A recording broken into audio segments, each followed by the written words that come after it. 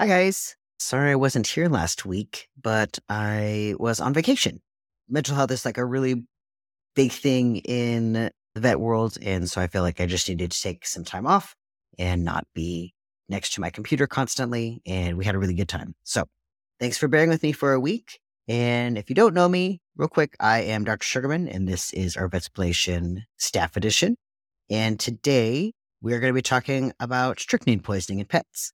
So first, we're going to discuss what strychnine is. It is a really highly toxic alkaloid that is found in certain plants, including this plant called the Strychnos nux vomica tree.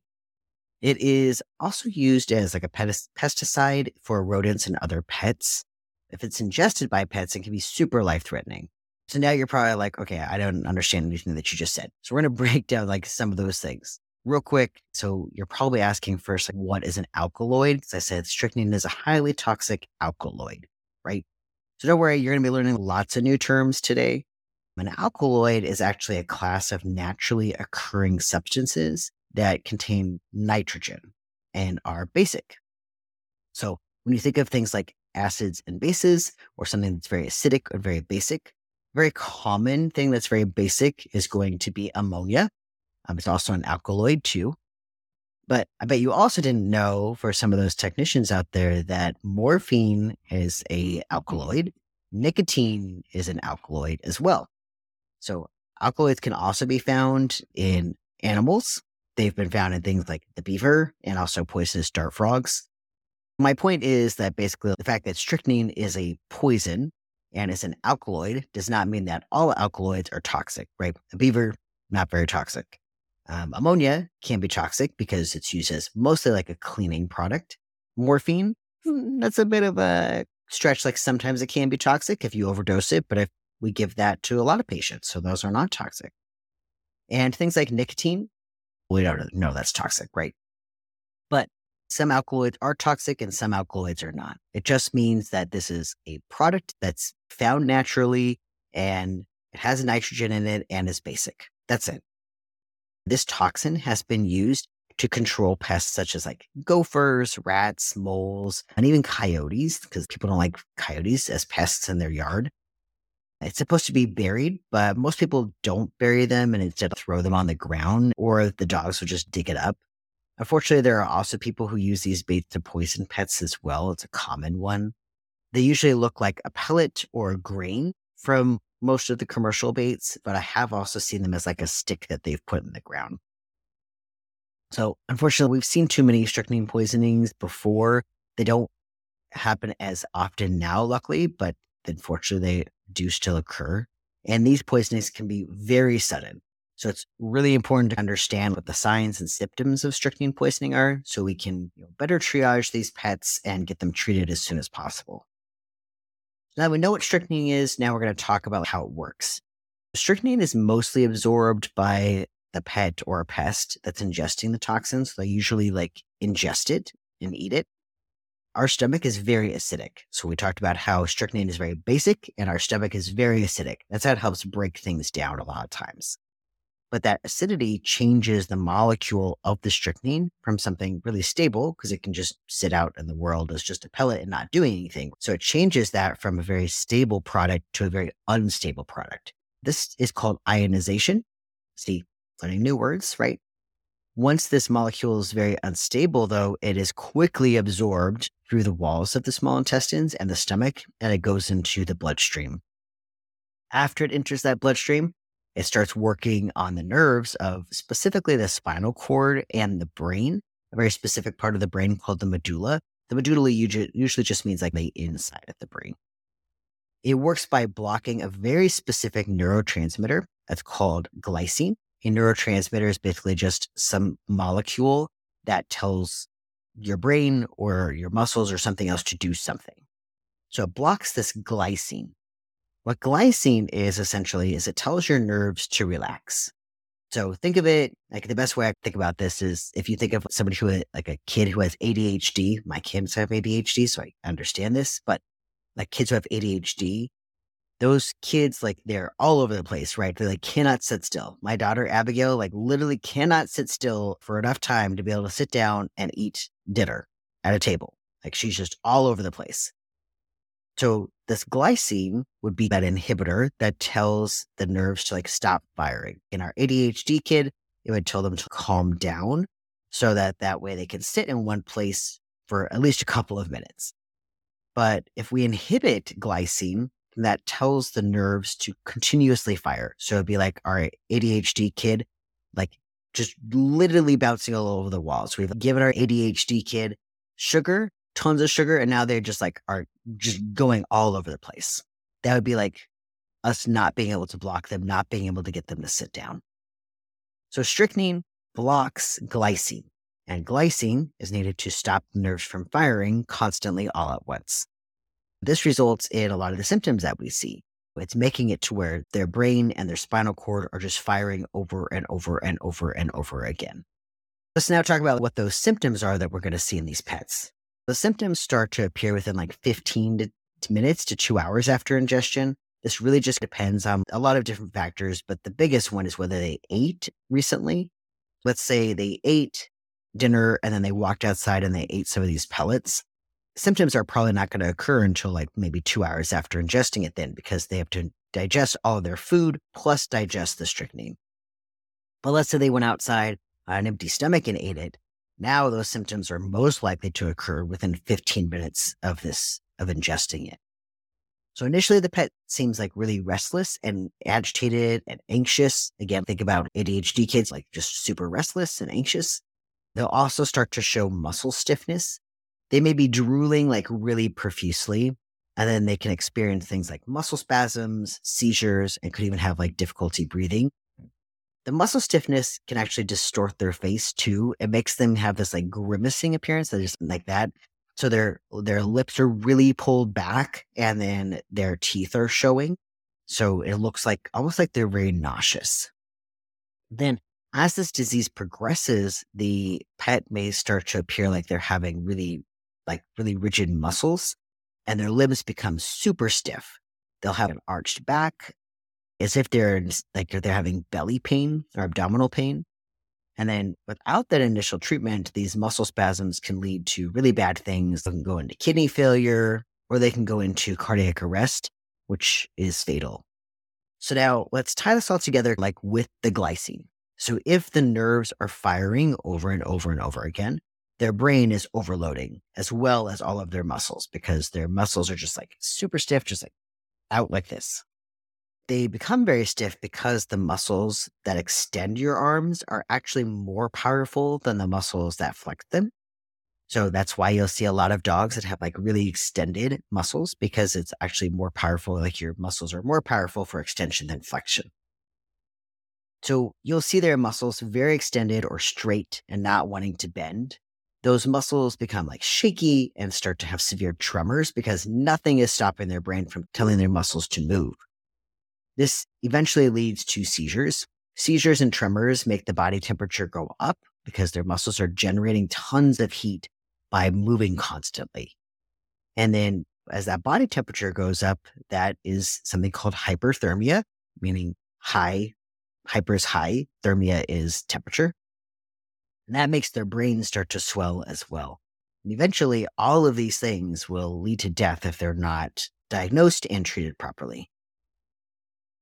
What should the pet parent do if they do suspect that their pet has gotten into strychnine? If they know that their pet has gotten into it, or they even suspect their pet has gotten into strychnine, they should bring them in right away. They can call the ASPCA Poison Control or the Pet Poison Helpline, but tell them to do that on their way to the clinic.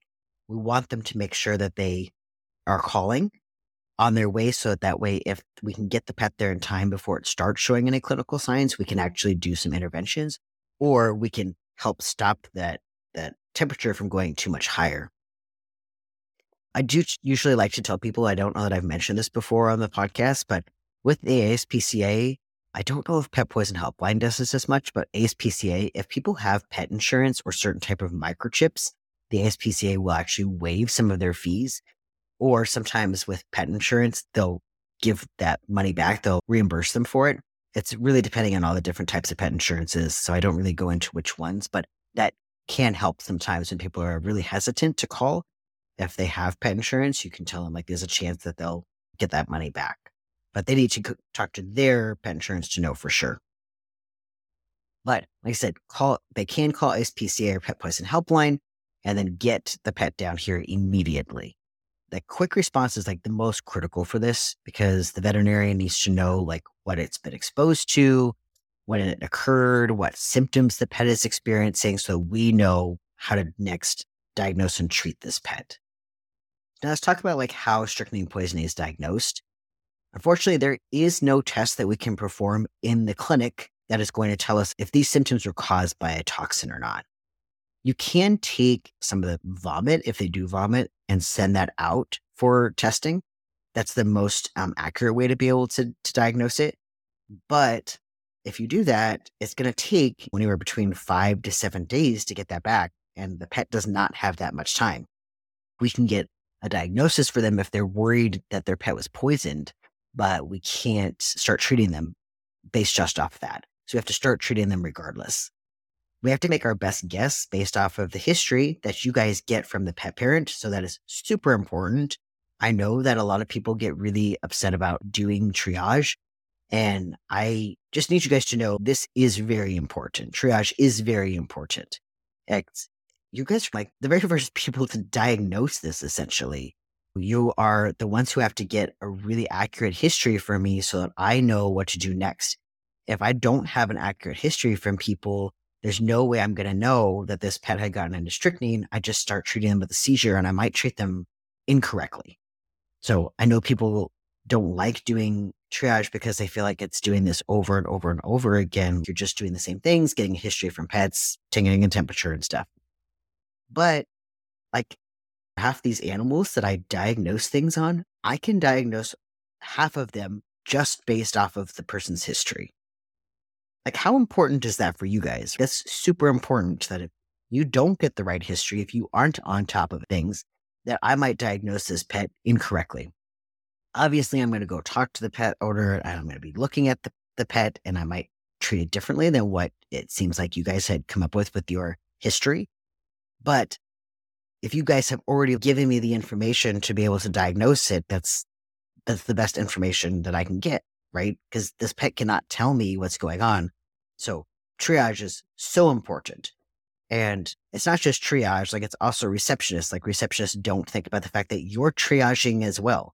You know, you are asking these questions of the pet owners as well, like trying to discuss whether they're not, the pet could have gotten into a toxin and what the clinical signs are. Receptionists are triaging, triage technician is triaging. And so it's just a really important job. And I just need you guys to know that. All right. I'll get off my soapbox about that now. But based off of what you guys get from the pet parent's history and also clinical signs, that's the best way that I can get to the fact that this could be poisoning. One big clue for us is that these seizures are continuous. They aren't like the seizures that we normally see for pets who have seizures, those that are on seizure medications and stuff. Most of those patients, think about how they look. They'll have one seizure, maybe two seizures, and then they go back to normal again. These patients who have toxins, these seizures are occurring over and over and over again, and they do not go back to normal. They're just becoming more and more and more abnormal. So kind of have to go off of your guys' history and also what we're seeing for these patients. Let's talk about how strychnine is treated now. So treatment for strychnine poisoning usually involves hospitalization. We're usually giving IV anti-seizure medications, IV muscle relaxants, oxygen therapy, and supportive care just to help, and then monitoring them for possibly several days, depending on like how severe the illness is and how severe these clinical signs are. So I highly recommend using Keppra for any patient that is possibly having a seizure due to a toxicity. Some toxins will get worse if you give midazolam or diazepam, which are two most common medications for seizures, which is what people usually grab first. In this case, it would not be a big deal. It would not make the toxicity worse. But remember, there's no way for me to test this, and there is no way for me to know for sure if this is strychnine poisoning. So therefore, to be on the safe side, Keppra is the safest one. It is not going to make these things worse. As far as muscle relaxants, we usually give methocarbamol. The other name for that is Robaxin. That's usually our most common one. You can give it IV, which is great. Typically, we'll give them like IV boluses, meaning we'll give them large amounts at one time, and then we'll put them on a CRI, or essentially we'll put them on something that they're just like on a syringe pump or a syringe that's just like constantly infusing it into them. IV intralipids can also be used for this as well, which I think is super cool. There's lots of things that we're just learning about what IV intralipids can do. And if you don't know what IV intralipids are, that's actually like fat that you put into the vein so that the fat molecules can then absorb all of that toxin. Really interesting things that are happening with it. But it helps bind some of that toxin in the bloodstream, because we can't get anything out of the bloodstream. A lot of times we're just diluting them with lots of IV fluids to try to help dilute out the toxin, but intralipids can actually like bind to the toxin. So because of how bad this can get so quickly, we do have to worry about things like hyperthermia. Remember, that's really high temperatures. We do need to cool them down really quickly. You can listen to the hyperthermia episode. I talk about a lot of information on that because there's so much more to go into it.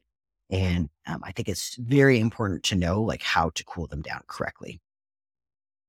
This can also lead to something called rhabdomyolysis. This means that there is a breakdown of muscle. So because their muscles are like constantly firing to the point that their cells of their muscles are essentially dying. All of those cells like break open and all of the stuff inside breaks open, and that goes to the kidneys, which will then lead to sometimes irreversible kidney damage. Eventually, the muscles of things like the diaphragm, so what helps you breathe, right, no longer work, and they lead to something called respiratory paralysis. And then hypoxia. Hypoxia means that they're not able to get any air into all of their cells or their brain. And eventually it leads to death.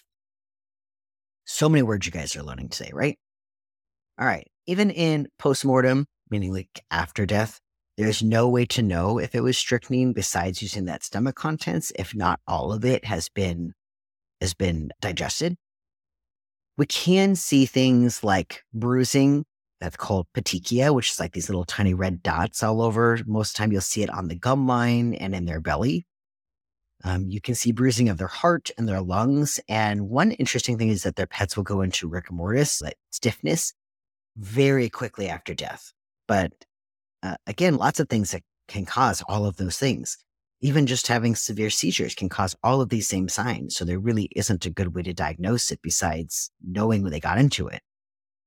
There are lots of other things too that cause these same symptoms. Things like mycotoxins, which come from like mushrooms or can come from compost. You can have it from tetanus. You can get it from organophosphates, which are a type of insecticide, caffeine, certain types of medications for things like depression, or even the medications like metronidazole can cause this if they are in overdoses.